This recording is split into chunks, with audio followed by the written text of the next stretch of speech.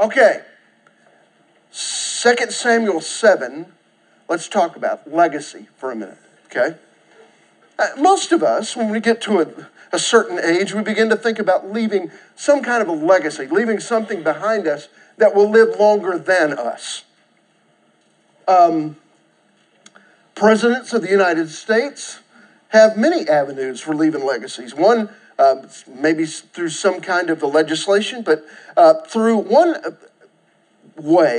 means of that was established in 1955 by the Presidential Libraries Act.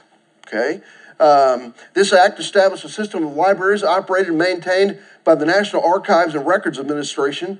In the beginning of 2016, 13 presidential libraries are maintained by that group, and they contain listen to some of these facts, they contain over 400 million pages of printed material, about 10 million photographs, over 15 million feet of motion picture film, and nearly 100,000 hours of audio and video recordings. Interesting. I read, just kind of, because I know President Obama is in the process of building his, they think it will cost $1.5 billion to get that thing together in Chicago. So it's interesting that presidents are very interested in leaving behind a legacy. It's natural to want to leave our mark in the earth in some lasting way, some way that will live on beyond us. And certainly for a great leader, that's true. We're going to talk today about King David. He himself had a plan as how he was going to leave a legacy behind. But it's interesting that he begins to put together a plan, and God had a different plan in mind. And actually, God's plan, I know this is going to shock you, God's plan was a lot better than David's plan. Is that shocking to you? Let me give you just a little bit of background. Now, the last couple of weeks, we've talked about covenant relationships in the Old Testament. We talked about, with Abraham, we talked the last 2 weeks about the Sinaitic covenant at the base of Mount Sinai with Moses and the people of Israel in the wilderness. Well, fast forward 500 years or so, and we're going to talk today about the time of King David to consider another covenant that God made, this one with what Acts 13 calls a man after God's own heart. Now, I love the fact that it wasn't David who said, I'm a man after God's own heart. It wasn't Solomon, his son, who said that, or Rehoboam, his son's son, who said that. It was somebody way after his life who said, David is a man after God's own heart. Now, David was in really ordinary surroundings when Samuel, the great prophet, the great judge, he was kind of prophet and judge and priest all wrapped into one. Samuel comes to Bethlehem to find the successor to King Saul. God has said, King Saul's, this isn't going well, and we will not establish the kingdom in his line. And so Samuel goes to look for a successor, and he arrives at the house of a man by the name of Jesse who has 8 sons.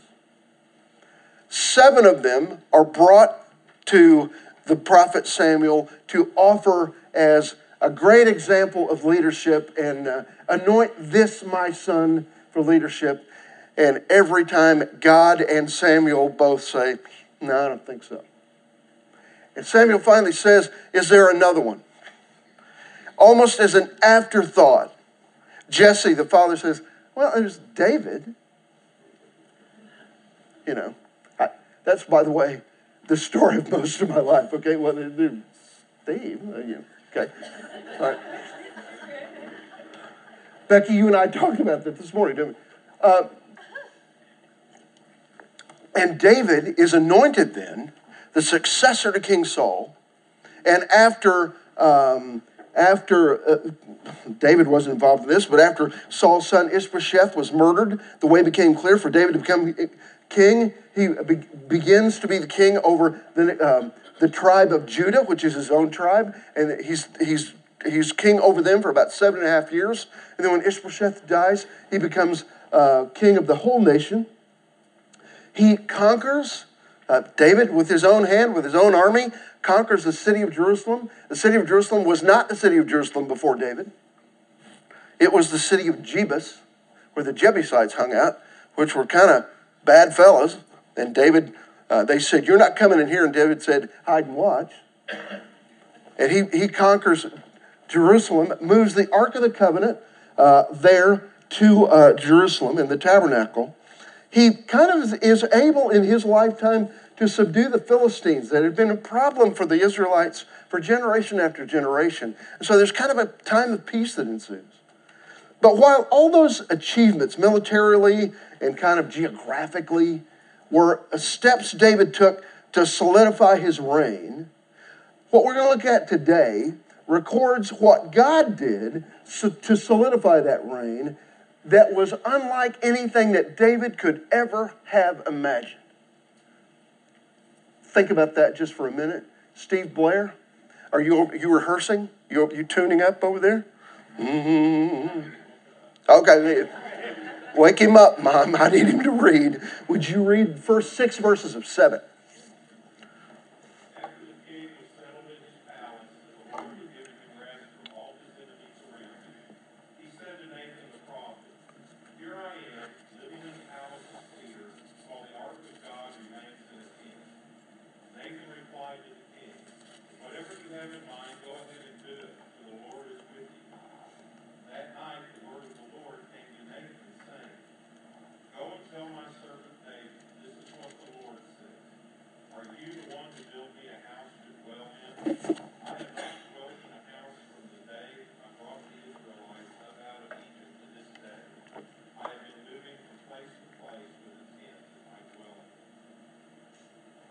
Okay.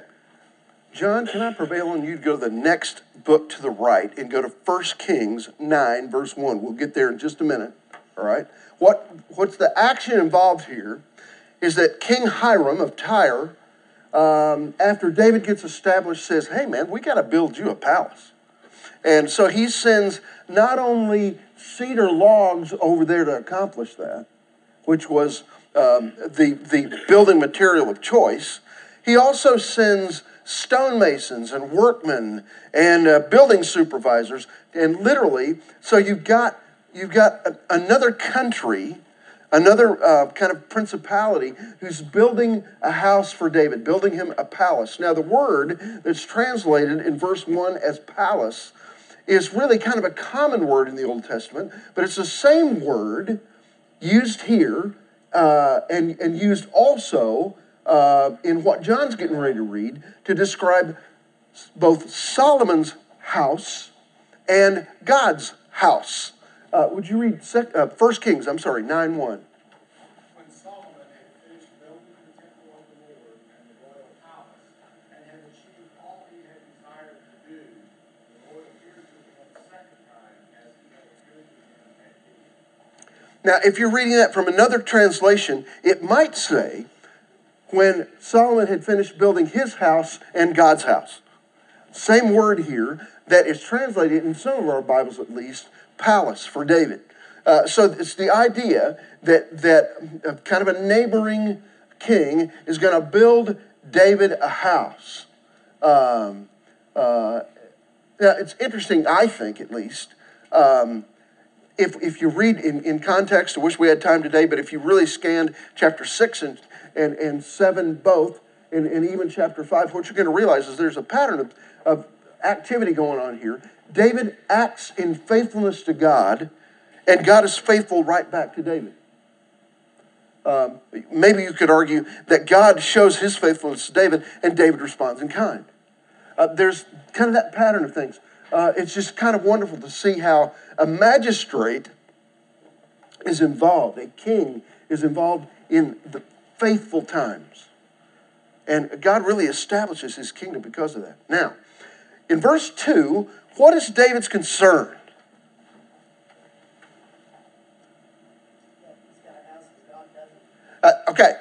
Simply put, and well put, Karen, he's got a house, God doesn't. By the way, there's another character introduced here. He's going to factor in later, and not in parts that we'll look at during this study, but Nathan, the preacher, is involved here. David calls him in and says, he's kind of thinking out loud, wait a minute, why do I have a house and God doesn't? It's kind of his musing here. I live in a fine house. We could argue a palace. God and the ark. He mentions the ark. They had kind of this thought. I don't fully understand this. You'd have to talk to somebody smarter than me to kind of fully understand this. But the Ark of the Covenant had what in it? Had a jar of manna, had Aaron's rod that budded, that represented some of the miracles that took place in Egypt. And what else? Moses' stones. The stone tablets, the 10 Commandments. But it also had a mercy seat, a seat of gold over this overlaid box that they carried all through the wilderness. And the mercy seat box had 2 golden angels hovering over it, and they really believed that, and that stayed in the Holy of Holies in the tabernacle of God, and they really believed that it represented the presence of God with the people of Israel. Here's what I don't quite understand. Did they really think God was in that box? And I don't think they did, but it represented this is God's place, it's God's house. Now, one of the things you and I've got to think about is when I come to crossings, even though there's a cross in the front, okay, and there's a cross tower outside, and we hear about Jesus, and we hear about God every week, and I'm so glad we do. God doesn't live here. Have I burst anybody's bubble? Okay. Marty pretty well lives here. Okay, I mean, he's here a lot of times. A lot of the staff is here. Some of you as volunteers probably feel like you live here. But God doesn't really live here. But he's here every time we're here. Have you caught that? Is that kind of a mystery to you like it is to me? I worked in churches all my adult life. And everywhere I've been, it's very interesting that God doesn't live in the building. But it's funny to me that when I show up there, I find him there. That could be somewhat of an explanation of what's going on here. David says God is in a tent. And he's got this idea that he'll build him a house.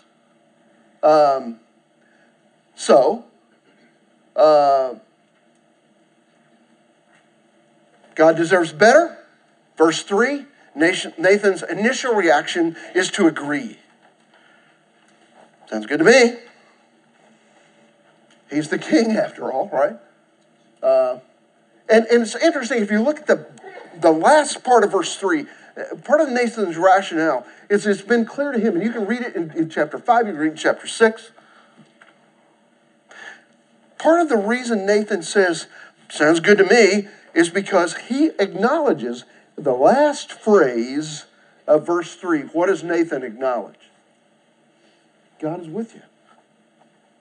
If God is with you, then this must be the right thing to do. So sure, he kind of gives him his agreement. Now, look at verse 4 and 5. Because I believe that even though David and Nathan both had good things in their heart, I really believe that Nathan's words of approval were his own, not God's. Okay? I really believe that. What we've got to deal with here, let's read verse 4 and 5 again, okay? But in the same night, the word of the Lord came to Nathan, saying, Go and say to my servant David, Thus says the Lord, Are you the one who should build me a house to dwell in? For I have not dwelt in a house since the day I brought up the sons of Israel from Egypt, even to this day. But I've been moving about in a tent, even in a tabernacle. Now, we'll get to verse 7 in a minute. It's not included in our study for today, but I want to refer to it. Basically, what you've got to understand here, I think, what you and I have to understand here, is that this is not, okay, this is not like a local televangelist that I read about in the last several months who had about 200,000 followers, and he asked for every one of his 200,000 followers to send him a check for $300 because he needed a new Gulfstream. I'm not mentioning the name. You probably recognize the name. Okay, right? You used to work for Gulfstream, didn't you? You get that, okay? The issue is, And by the way, when I read the story, it just kind of turns my stomach when this preacher says, God wants to bless me with a $65 million airplane. And you're supposed to send part of your Social Security check to help me do it. That should disturb us, shouldn't it? This is not that. This is a good thing that's in the heart of a king and the heart of a pastor, we could say, a preacher, to say, you know what, it makes sense to me that God is in a 500-year-old tent. And I got a new palace. Nonetheless, this was kind of David's plan, not God's plan. Nathan speaks, in my words, Nathan kind of speaks off the cuff, in haste. Okay, your intentions are really good. Now, I want us to go to a place where we're going to fast forward a few years, probably 30. Solomon is going to build a temple that David wanted to build. So go with me 2 books to the right. Actually, 3 books to the right. 4 books to the right. 2 Chronicles 6:8. If somebody gets there first, you'll win the sword drill, okay? Here's what Solomon says about what God thinks of what Solomon's dad David had in his heart. 2 Chronicles 6:8. Somebody read that? The Lord said to my father David, because it was in your heart to build a temple for me, you did well to have this in your heart. God say, David, this is stupid. No. According to Solomon, who was wise, knew God, he says, God says, this was a good thing you wanted to do. But the issue was, and go back to verse 6 on your outline, okay? Housing has never been high on God's priority list. He says, God says, I'm good. I rather like camping. Okay? Don't really need a house.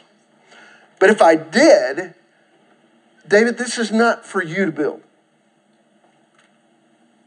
He commends him for it, but then he moves on. I think it's kind of a wonderful thing. This is not for you to do. God is not interested. This is beautiful to me. Go with me 1 book to the right. 1 Kings 8:16 kind of helps us with it. 1 Kings 8:16. God says it here in a different way than he does where we are in 2 Samuel. 1 Kings 8:16. It's just going to be a few pages to the right.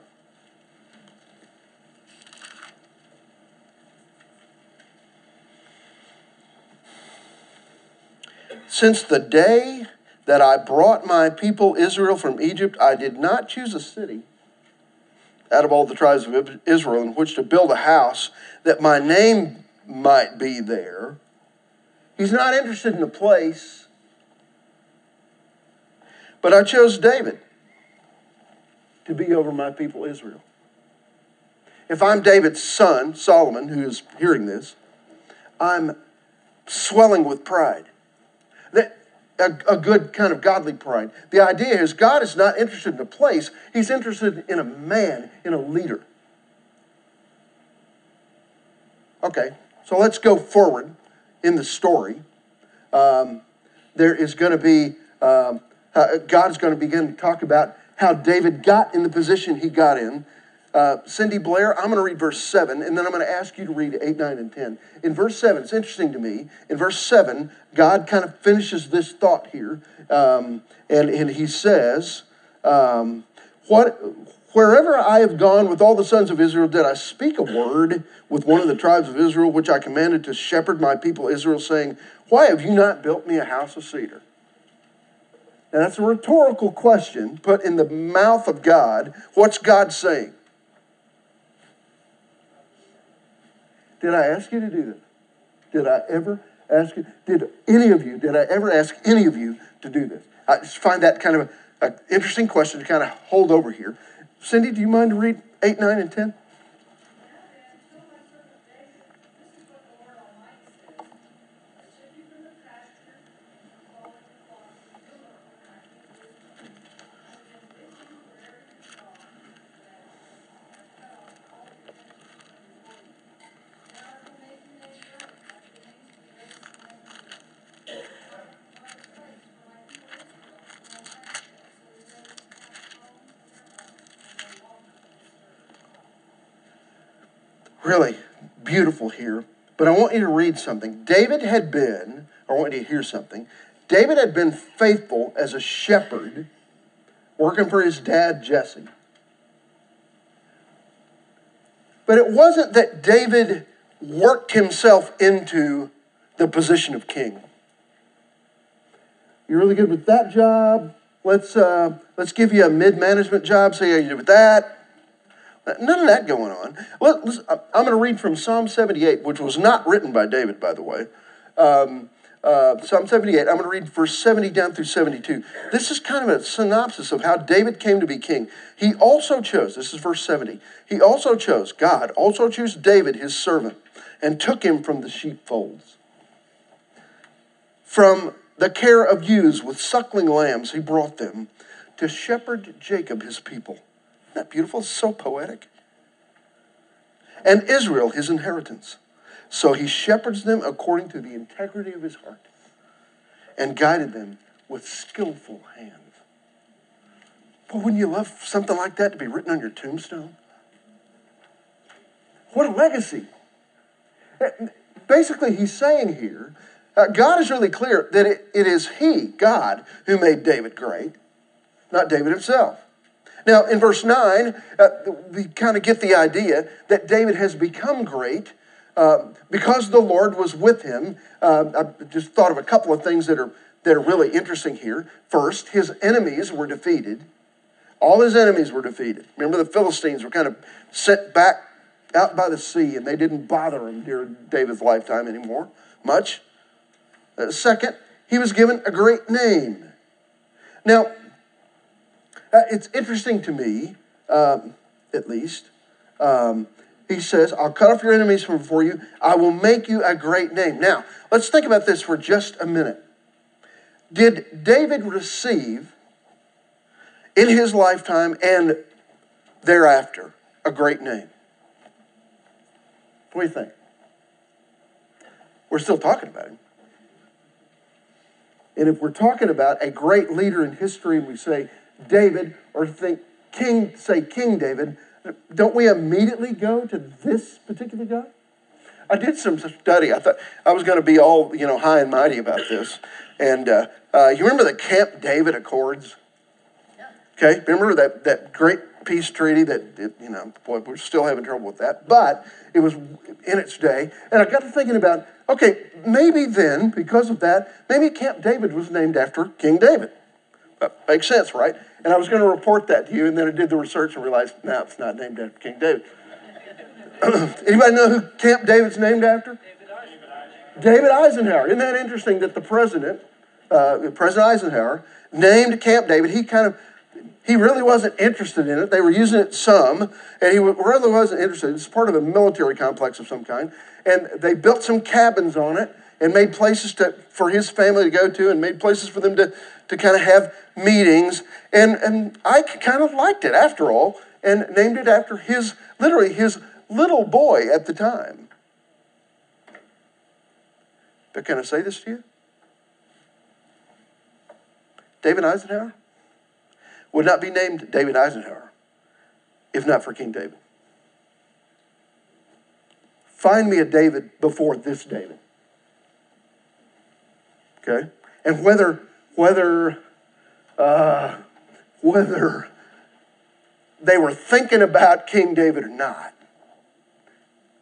if your name is David, it had something to do with this guy. Did God make his name great? Oh, yeah. Oh, yeah, he did. Did David do that himself? That's the key. No. God made his name great. Now, But in verse 10, it becomes really clear as Cindy was reading this, that the greatness that God is going to bestow on David was not for him alone. And he's doing it for his people and for his own name. His greatness was not for him alone. Look, I want to read 10 again, and then I'm going to append to it verse 11. And then I'm going to ask somebody, if you will, to read verse 12 through 16, and we'll kind of begin to close up. But here's what he says. I will also appoint a place for my people Israel. I'll plant them, that they may live in their own place, and they won't be disturbed again, nor will the wicked afflict them anymore as formerly. So he's talking about vanquishing their enemies. Even from the day that I commanded judges to be over my people Israel, and I will give you rest from all your enemies. Great promise there. Time of peace. The Lord also declares to you. So Nathan is reporting what God told him to say. The Lord also declares to you what? I'm going to make a house for you. You catch this? David goes to God and says, actually to the preacher, Nathan, says, I'm going to build God a house. What do you think? Nathan says, great, until Nathan goes to bed. And God wakes him up and says, dude, you got a little hasty there.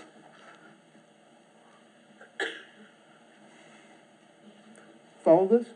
God says, David, I don't need you to build me a house. I'm going to build a house for you. Okay, now, in the back of your mind, you're thinking, wait a minute. Hiram, just build him a house. Why does he need another house? Okay. Not about that. We're going to see it. Who will go to verse 12 and read down through 16? Somebody? Karen, do it, please. When your days are over and you rest with your fathers, I will raise up your offspring to succeed you, who will come from your own body, and I will establish his kingdom. He is the one who will build a house for my name, and I will establish the throne of his kingdom forever. I will be his father, he will be my son. When he does wrong, I will punish him with the rod of men, with floggings inflicted by men. But my love will never be taken away from him, as I took away from Saul, whom I removed from before you. Your house and your kingdom will endure forever before me. Your throne will be established forever. I mean, this is an incredible promise. And you're going to stick with me for the next few minutes if we're going to. There's a little bit of tricky navigation we got to do. So stick with me. I need us to go to a couple other places in a minute. Who will go to Hebrews 1, verse 5, and kind of hold on to it for a minute. Hebrews 1, verse 5. John, thank you. And somebody else, if you would, please, go to Luke 1, and I want verse 32 and 33. Cindy, great. Okay, now here's what we're dealing with, okay? God has said here, David, I don't need you to build me a house. Right now, a tent for me is just fine, but I'm going to build you a house. And then he backs up a bit and begins to talk about the building of God's house, okay? There will be a temple that comes, all right? And so he's going to deal here. God's going to tell David when and through whom his house will be built. What's the when? After you. Okay, so it's going to be after you. Now, it will literally be the next king, which is his son Solomon. But David doesn't know anything about that. It's just God says, okay, I'll get a house built. Somebody will build a house for me. It won't be you. It'll be done after you're gone. Okay, so all right. Okay, don't have to worry about that much anymore. By the way, he still did worry about it. He put all kinds of materials together. He had architects draw up the plans. He called Fred Quinn. Yeah, okay. Fred, I don't know if you'd have built it quite like this, but it was quite a deal. Okay, now, so if the when was after David was gone, who is the who? By whom?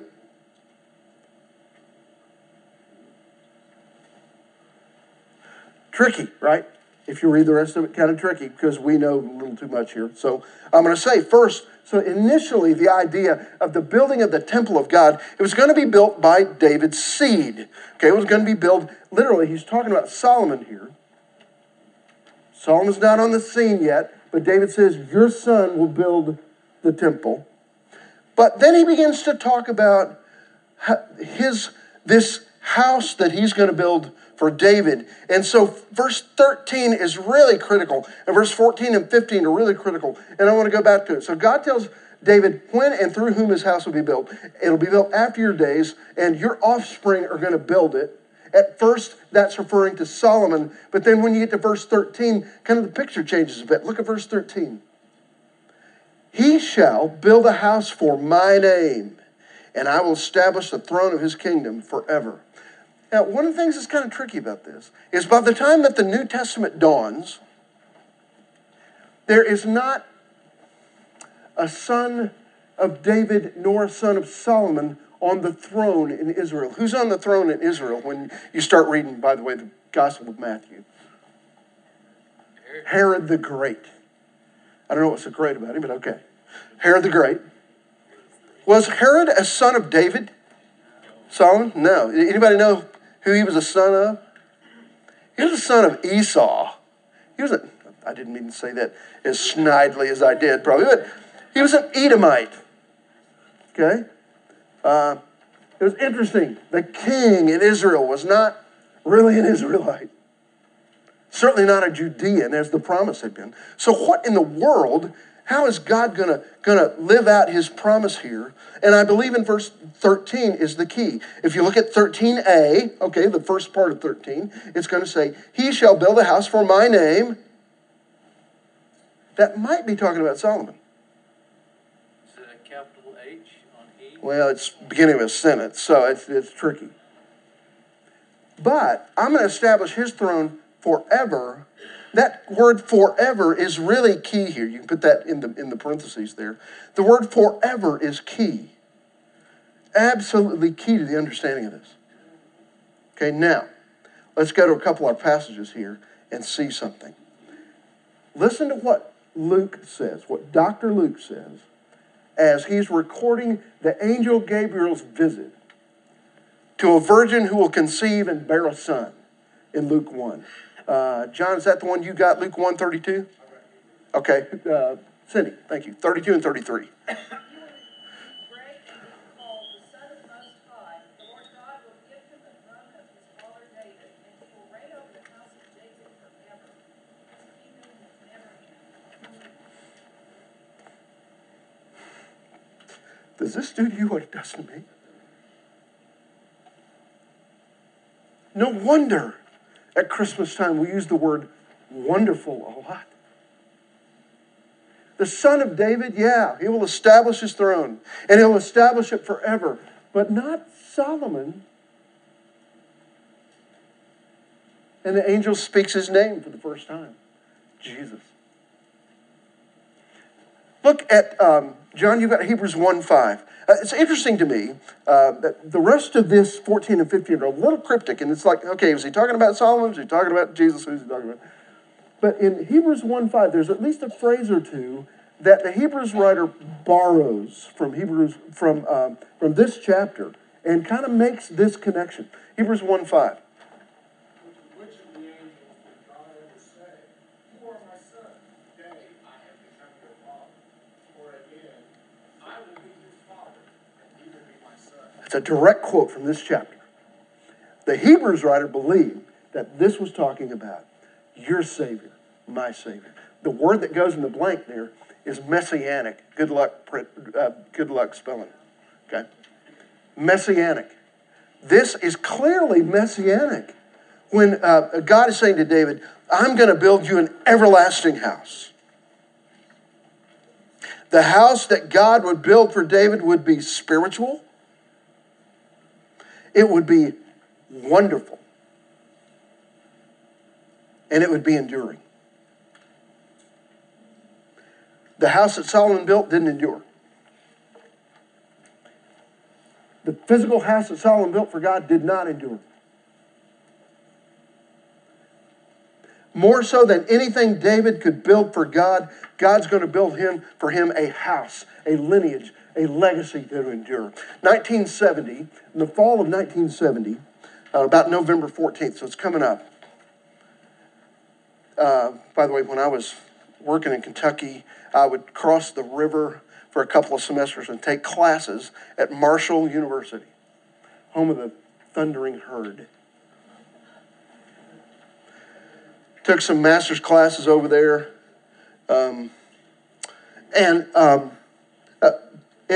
I was there in the late 70s, early 80s, and so it was still kind of fresh in their mind what had happened.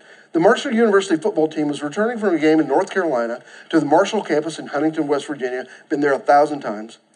The charter plane they were on crashed. You remember that story if you were living back then? Killing all 75 individuals on board. Those who perished included 37 players, head coach Rick Tolley, members of his coaching staff, the school's athletic director, 25 athletic boosters. And in 2006, so fast forward 36 years later, a movie is done about that tragedy. It was kind of the story of the team of that tragedy. The title of it was brief, but really compelling. Do you remember what the title of the movie was? We Are Marshall. We Are Marshall. Can I tell you something? We are Marshall, yeah. Can I say something to you this morning? We are David. We are David. We are David's house. So what goes in the last blank on your page, I will stand behind because I love the Word of God. David's house is the church. David's house is you and me. And here's what Jesus, the Son of David, said. The gates of hell won't prevail against it. When you read the newspaper, you got to be concerned like I am. But when you read the newspaper, could you just parrot back real quickly Jesus' words? The gates of hell will not prevail against God's church. We are David. Bless you. I will see you next week. We'll be in Nehemiah 8 and 9. See ya.